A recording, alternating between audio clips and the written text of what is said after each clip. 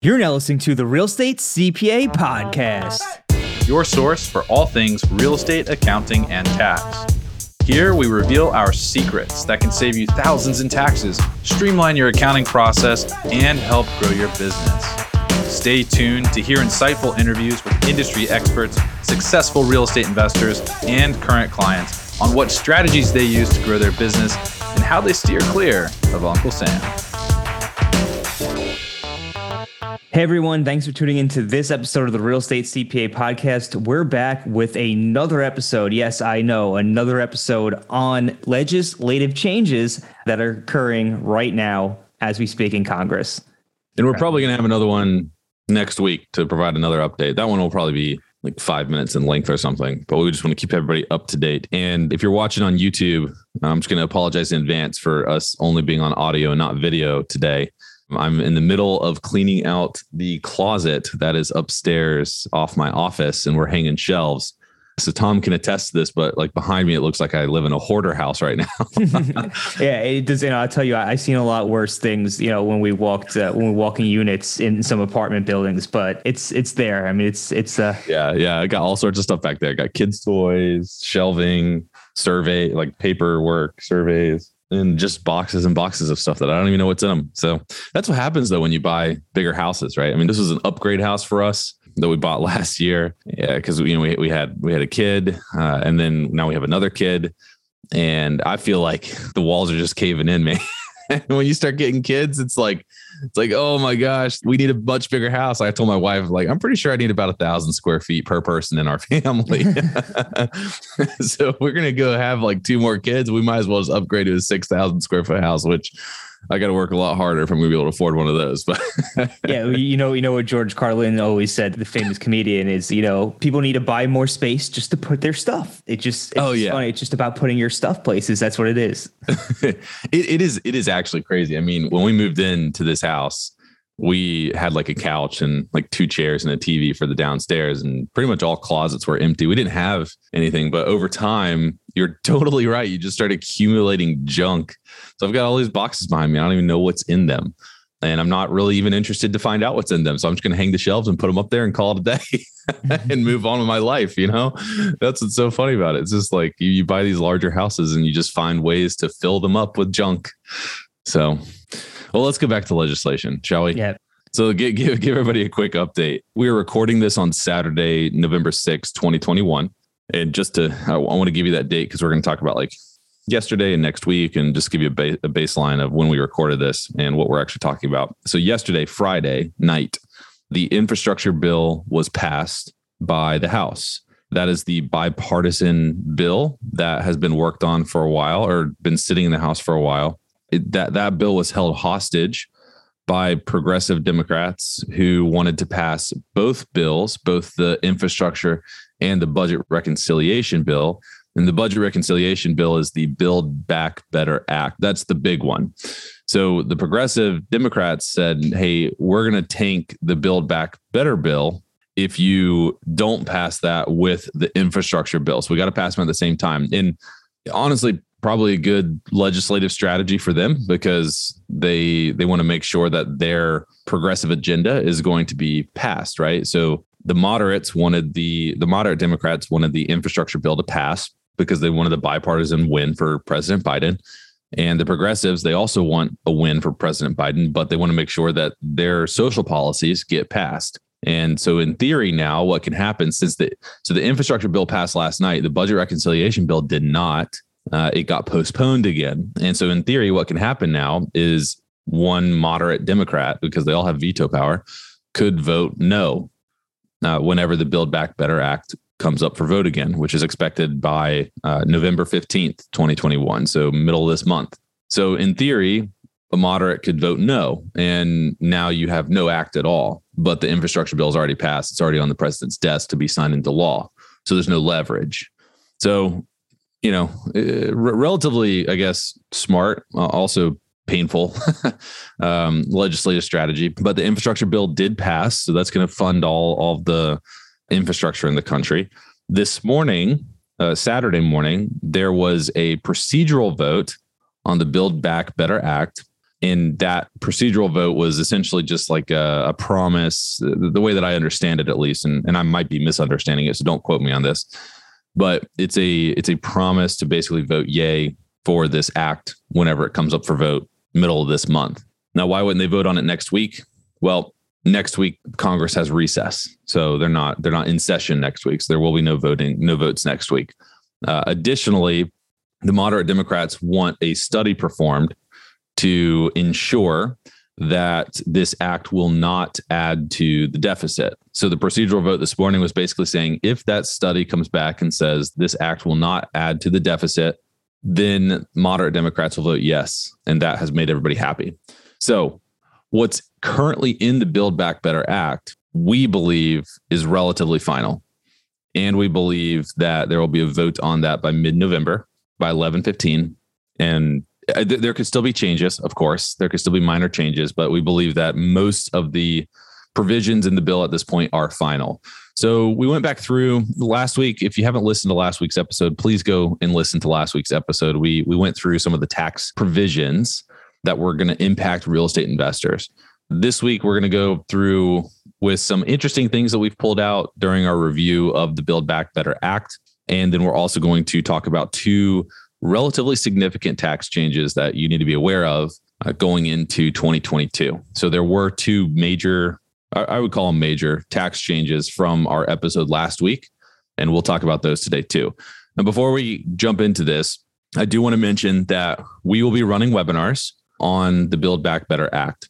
The first webinar that we're going to run will probably be a week or so after this act gets passed. Passed meaning the House and the Senate vote yay, and then it gets sent to the president's desk. So at that point, we will have final legislative text. Our team will go through it, tear it apart, and we will put together a presentation.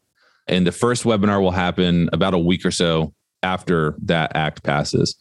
We will invite all of our clients at the Real Estate CPA to that webinar, as well as any Plus and Pro plan subscribers at taxsmartinvestors.com. So taxsmartinvestors.com is kind of our educational platform. It's a way for you to get access to our team without fully committing to, a $4,000 or $5,000 spend annually with our firm. It allows you to get access to an insider Facebook group, which is really cool. It's a smaller group, pretty intimate look and feel. You can ask questions and our team is in there answering those questions. We do monthly workshops, monthly live Q&As, which are actually coming up. And if you upgrade to the Pro plan, you can email us. You can do one-on-one phone calls with us, things like that. So it's a lot cheaper than being a full-fledged client of ours. And it's kind of for folks that, need good advice, but like their tax preparer. They like the relationship. So they come to us for advice, ask us questions, and then they get to take that back to their own tax preparer. That's taxsmartinvestors.com. That's exactly why we've developed that. We want to help every single landlord out there, but not every single landlord can afford to spend $4,000 to $5,000 a year on advisory and tax preparation fees. So we're going to hold a webinar for Plus and Pro plan subscribers at taxsmartinvestors.com and the real estate CPA clients. And that'll be about a week after this bill becomes law, after the president signs it.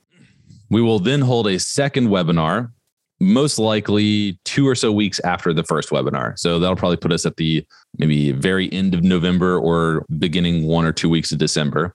And that will be open to anybody. So if you're listening to this and you want access to that webinar or you don't want to miss it, make sure that you join our newsletter. Make sure that you join our free Facebook group, Tax Smart Real Estate Investors. And you can find that at facebook.com/groups/TaxSmartInvestors. Go join that group, join our newsletter. You'll be on the list to get sent an email to be invited to this big webinar. And it'll be a big webinar. I'm sure there'll be like 1,000 or so people on it. So we'll have that one probably, it'll actually probably be like the 1st of December if our timing works out. So first week or 2 of December. So just want to let you know that those are coming up. And at that point, we'll have it very well built out so that you can understand exactly what you need to do. Our webinars, we try to really build them out to be really educational and hard hitting for you. While we all know minimizing taxes are important to growing your portfolio, before we jump right in, another important aspect of growing your portfolio is making sure you have the right accounting system in place. And while there are plenty of general business accounting software options out there, they're not designed for landlords managing rental properties and can feel clunky and overly complex. Landlord Studio, on the other hand, is designed specifically for do-it-yourself landlords. They offer a full suite of tools designed to help landlords save time with their income and expense tracking, as well as property management tasks like rent collection, rental listings, lease management, and tenant screening. One thing I found particularly impressive was its ability to connect bank accounts to view and reconcile transactions from inside the software. And by using Landlord Studio's mobile app, you can digitize your receipts and the software automatically lifts and imports the receipts details. Landlord Studio is also a great way to stay tax compliant, particularly as they offer a number of different financial reports, including Schedule E, where rental properties are reported on your Form 1040. You can learn more about Landlord Studio by heading to www.landlordstudio.com/CPA. Again, that's landlordstudio.com/CPA. We'll drop that link in the show notes below, but for now, we'll jump right into today's episode. So, Tom, walk us through the. So we're going to talk about what we found in this that's interesting first, and then we'll talk about those two significant tax changes at the end of this podcast. But Tom, tell us the first thing that we found interesting: new qualified plug-in electric vehicle credit. Yeah, so they're actually adding a refundable tax credit if you're going to purchase a new electric vehicle. So to break down what that looks like, that credit's going to be $4,000 plus an additional $3,000 for vehicles placed into service before January 1st, 2027 for vehicles that have a battery capacity no less than 40,000 kilowatts and a gasoline tank with a capacity not to exceed the greater of 2.5 gallons, and for electric vehicles with battery capacity of less than 50 kilowatts thereafter. So I'm not an engineer. I don't know exactly what that means. So you're going to have to check with the vehicle manufacturer or the dealership to make sure that the vehicle that you're purchasing meets those requirements if you're going to try to get this tax credit.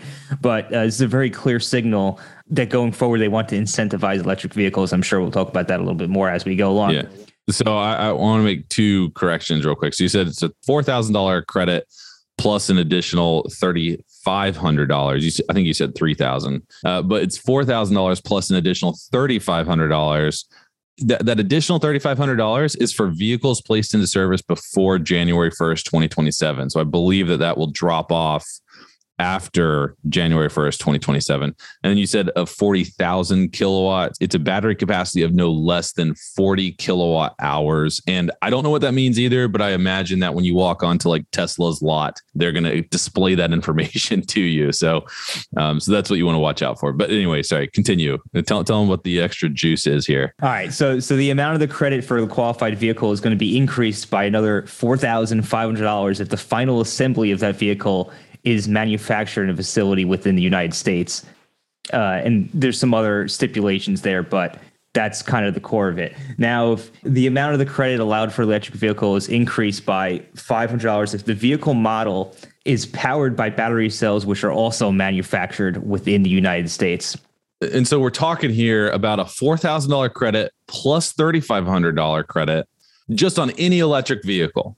Right. So a $7,500 credit on any electric vehicle that you purchase before January 1st, 2027. There are purchase price limitations that we're going to talk about in a second. So don't get too excited about going out there and buying that Tesla Model X, because when I read that line, I was like, I'm buying a Tesla Model X. But then I was like, okay, maybe you can't. But $4,000 plus $3,500. So $7,500 tax credit for buying an electric vehicle before January 1st, 2027. But what Tom just said too, is that if the final assembly of the vehicle is at a facility in the United States, then you get to increase the credit by another $4,500. Now we're at a $12,000 tax credit. And also, if your battery cells for the vehicle were manufactured in the United States, you get an extra $500 credit. So now we're talking about a $12,500 tax credit if you buy a vehicle that was manufactured in the United States, if it's an electric vehicle, and if you buy it before January 1st, 2027. That is like pretty freaking significant. That's huge. So go buy electric vehicles, I guess. The amount of the credit is limited to 50% of the purchase price. So if you buy a $20,000 vehicle, the max credit you'll be able to claim is $10,000. And then Tom's about to explain what a qualified vehicle actually means here. So basically some key highlights of what qualifies for this tax credit is the first thing is the original use of the vehicle must commence with you, the taxpayer. So what that means is you have to buy the vehicle brand new. It's not a used vehicle. Secondly, it has to be acquired from a qualified manufacturer and not held for resale. So that means you can't go out and flip cars and acquire a car and basically take advantage of this rule. The vehicle must also have a gross vehicle weight rating of less than 14,000 pounds.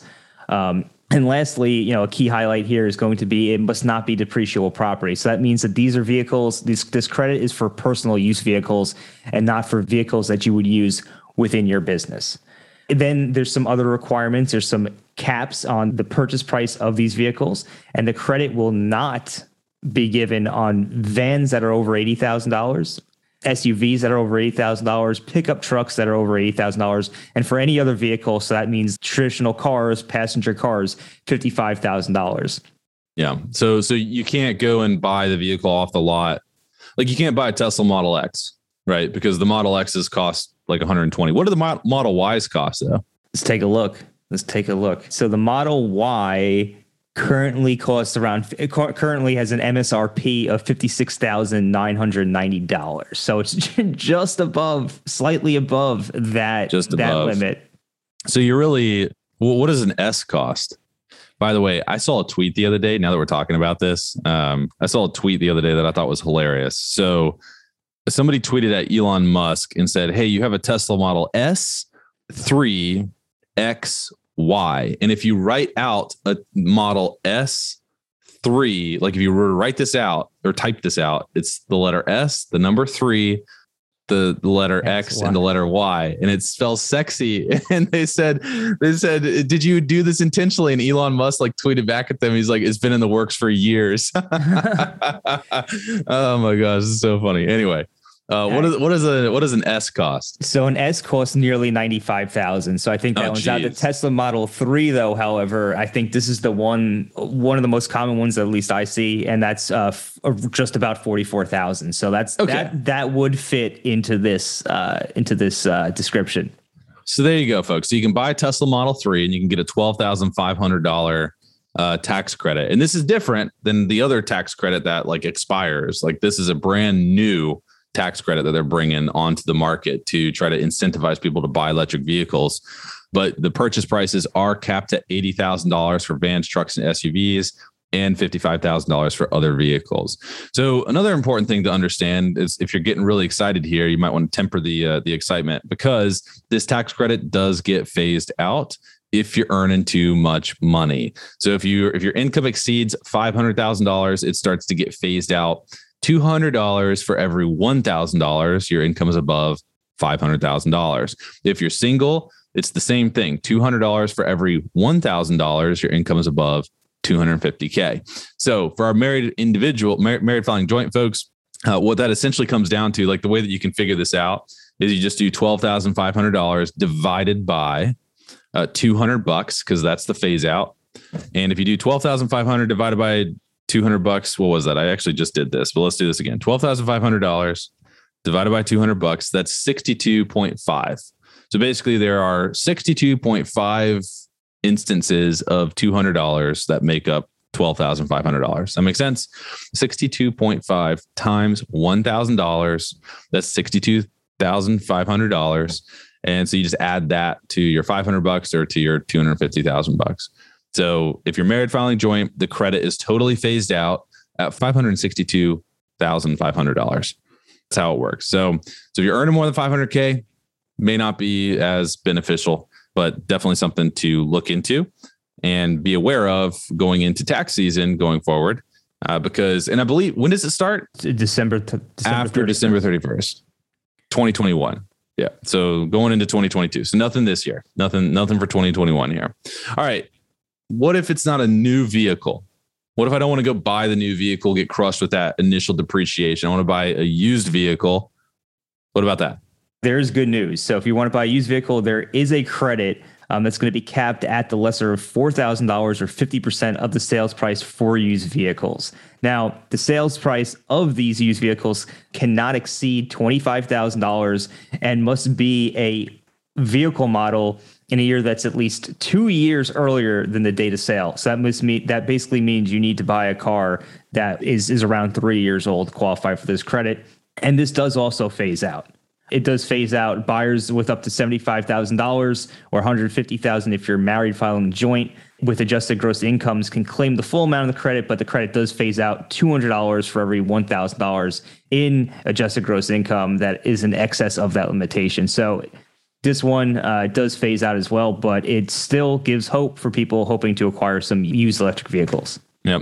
And the eligibility requirements are the exact same in the section that we just described. So non-depreciable property, less than 14,000 pounds. You can't be flipping it, right? So you can't just buy a whole bunch of Teslas and think that you can just farm the tax credits and sell the vehicles in a couple months. It doesn't work like that. You will get nailed, but also goes into effect in 2022.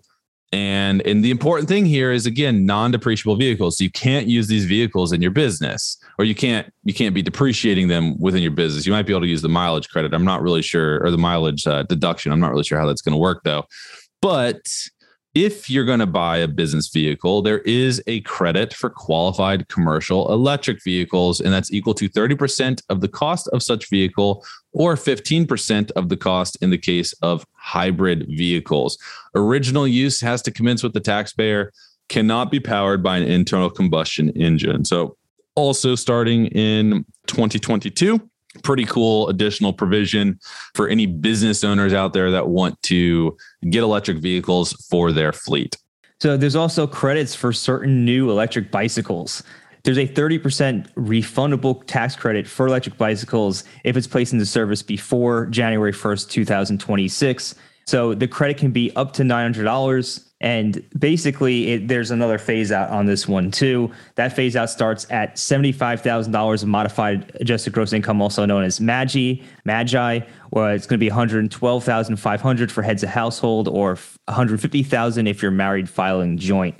So electric bicycle is defined as a bicycle that has fully operable pedals and a saddle for seat for the rider and an electric motor of less than 750 watts. I'm sure that's to limit some sort of motorcycles and to focus more on bicycles.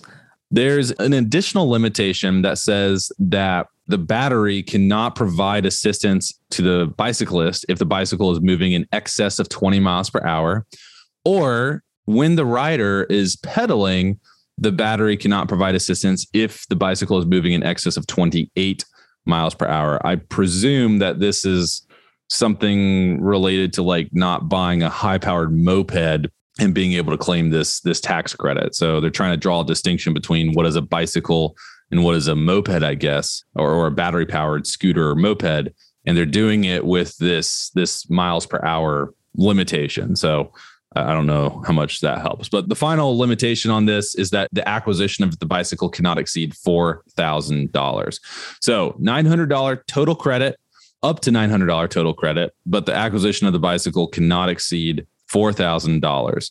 So the other interesting thing, well, I guess not super interesting, but just something that we wanted to point out, that this act is going to provide a 1-year extension of the increase in the child tax credit as it was enacted in the American Rescue Plan. And it's going to continue the advance payments through 2022 for the child tax credit. So again, additional stimulus money that they're trying to get out there to help us recover from the pandemic. The child tax credit in 2022 is $3,000 per child and $3,600 for any child under the age of 6. However, there is a phase out. It does phase out for households with income above $150K for joint filers and $75,000 for single filers. So relatively low thresholds for the child tax credit phase out, but not much changing there. Just really an extension of what we already kind of have going on. All right. And here's a big one. Here's an exciting one for a lot of people out there who Number one of two, right? The big one. Yeah. This is one of the big ones. All right. And a lot of people where I live in New York are actually impacted by this. So the increases, basically, they're going to increase the SALT limits, the SALT cap. So everybody knows in the Tax Cuts and Jobs Act, they put a cap on the state local income taxes and as well as the property taxes of $10,000. This impacted a lot of people in high income states like New York, California, Illinois, New Jersey, and they're going to increase it from $10,000 to $72,500, and it's going to be made effective beginning in taxable years after 2020. So that's going to be retroactive for 2021, and that's a big deal for a lot of people in these high income states, and they're going to extend that through 2031. That's a huge deal. It's a federal deduction of your state and local income taxes and property taxes. Was capped at 10,000. Now it's 72.5. So this is a Schedule A deduction. So we actually had a lot of our clients that were negatively impacted by this, and there were actually a lot of them that went from itemizing their deductions every year, itemizing on Schedule A, to not, because this cap of 10,000, and then you combine that with your mortgage interest, and it's like less than the standard deduction for a lot of people. But we're gonna see it kind of flip the other way now. So all those folks should be cheering and high fiving right now. It was interesting too when the 2017 Tax Cuts and Jobs Act came out and limited the state and local income taxes down to that $10,000 cap. We tried our best to let our client base know, but CPAs across the country became the bad guys. When people got those tax returns, they were like, "Why do I owe so much money compared to last year?" Yeah, because I mean, it could be a significant amount of money if you live in a state with high property taxes or high estate taxes. I mean, it just becomes an issue, and a lot of states like California and other states have started doing their own workarounds to try to get around this, where you donate money to like certain funds and stuff, and they'll give you like a state tax credit for it. All these weird things that were coming out of the woodwork, but hopefully a lot of those things won't be necessary now, as this is a significant increase. Yeah, it was just funny because I remember having conversations with people that were mad about their tax bill, and I was like, dude, I can't do anything about it. I didn't make this legislative change. I'm just reporting on it. But now we get to be the heroes. Right? So now we'll just say, hey, I just saved you all this money. We'll forget the legislative change. We'll just tell everybody that we saved everybody so much money. There you go. Yeah. It's tough to be in a position of a CPA sometimes when there's negative tax changes, because everybody don't shoot the messenger. Everybody looks at the CPA as the bad person. We're just looking at the rules and helping you abide by them, and also looking for ways you can maximize them to your advantage. And sometimes certain rules just stink, for lack of a better term, and there's nothing you can do about it. So please, if we ever have to deliver negative news to you, just know that it's not intentional. It's Congress writes these things in the wee hours of the night or in the morning, and they sign that into law. And it's really not the CPA who has really any impact over that, unfortunately. Yeah, I mean, we found when we were prepping for this episode, we found a typo. They meant to say 2021, and then instead they said 2031 on one of the provisions, which is kind of funny. That's a pretty significant typo. So they are indeed writing these things in the wee hours of the morning. And who knows what's actually going to make it into the legislative text at the end of the day.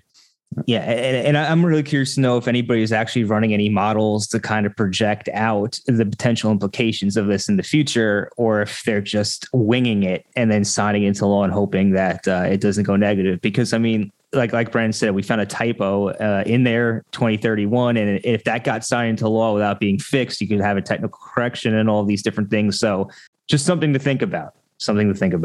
Yeah. One thing before I do the last big one that I wanted to point out. One thing that I don't think we pointed this one out last episode, so I highlighted it this time.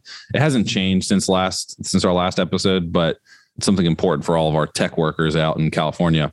There's a limitation now on Section 1202 gain. So Section 1202 stock is qualified small business stock. It allows you to 100% exclude up to $10 million of gain if you have qualifying small business stock. But what they're going to be doing now is they're going to amend that $100,000 to only be $50,000 if your AGI exceeds 400K. So small adjustment, but now if you've got a $10 million gain, you can only exclude 50% of it rather than 100% of it if you're earning more than $400,000. So the second big one, then I'll let Tom close us out with one additional IRA change. But the second big one that we wanted to bring to you is the tax treatment of rollovers to Roth IRAs and accounts. So this was added to the bill, I believe, Thursday of last week. Under current law, contributions to Roth IRAs have income limitations. So for example, the income phase out range for single taxpayers making contributions to Roth IRAs for 2021 is $125,000 to $140,000. So those single taxpayers with income above 140K in this example are generally not permitted to make Roth IRA contributions. However, in 2010, similar income limitations for Roth IRA conversions were repealed, which allowed anyone to contribute to a Roth IRA through a conversion, irrespective of the still in force income limitations for Roth IRA contributions. So as an example, if a person exceeded the income limitation that I just mentioned for contributions to a Roth IRA, so we've got 150K W-2, that's exceeding the limitation for a single taxpayer. That taxpayer can still make a non-deductible contribution to a traditional IRA. So a non-deductible contribution, meaning that they're going to pay tax on that, and then they're going to contribute it to a traditional IRA. And then shortly thereafter, they convert the non-deductible contribution from the traditional IRA into a Roth IRA. This is called a backdoor Roth IRA conversion. So in order to close this so-called backdoor Roth IRA strategy and a similar one for retirement plans, basically the mega backdoor Roth IRA strategy, this limitation prohibits all employees after-tax contributions in qualified plans and after-tax IRA contributions from being converted to a Roth, regardless of income level, effective for distributions, transfers, and contributions made after December 31st, 2021. So you can no longer, if this passes, the backdoor Roth IRA strategy and the mega backdoor Roth IRA strategy will no longer be able to be used after December 31st, 2021. In addition, the bill eliminates Roth conversions for both IRAs and employer-sponsored plans for single taxpayers with taxable income over $400K and married taxpayers filing jointly with taxable income over $450,000. And this applies also December 31st, 2021. So basically, break this down a little bit more. The first part of this is saying that if you make after-tax contributions to a traditional IRA, so you are phased out of making pre-tax contributions to a traditional IRA after a certain threshold. So if you're above those if you're above the pre-tax contribution limits for the traditional IRAs and you make these after-tax contributions, you will no longer be able to roll those over into Roth IRAs. So very unfortunate news. Very sad to see that go.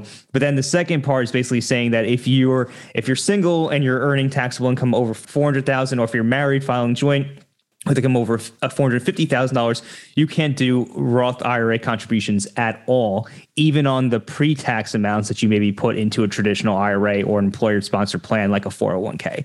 So they're significantly clamping down and limiting your ability to do Roth IRAs, especially if you're a high-income earner, which is sad. It was a very good strategy, and I'm really disappointed to see it go this way for sure.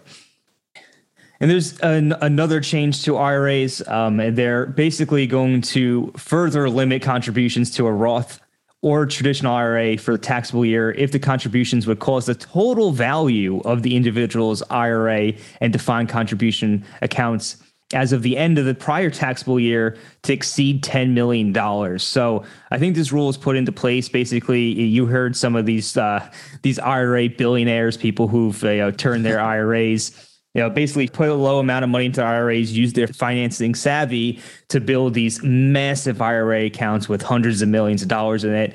Some really rich people have done that. So it looks like they are trying to put an end to that. And these contributions would only apply to single taxpayers who have taxable income over $400,000 or married taxpayers over $450,000. So they are targeting some high income earners here. Another limitation, just sad to see that go too as well.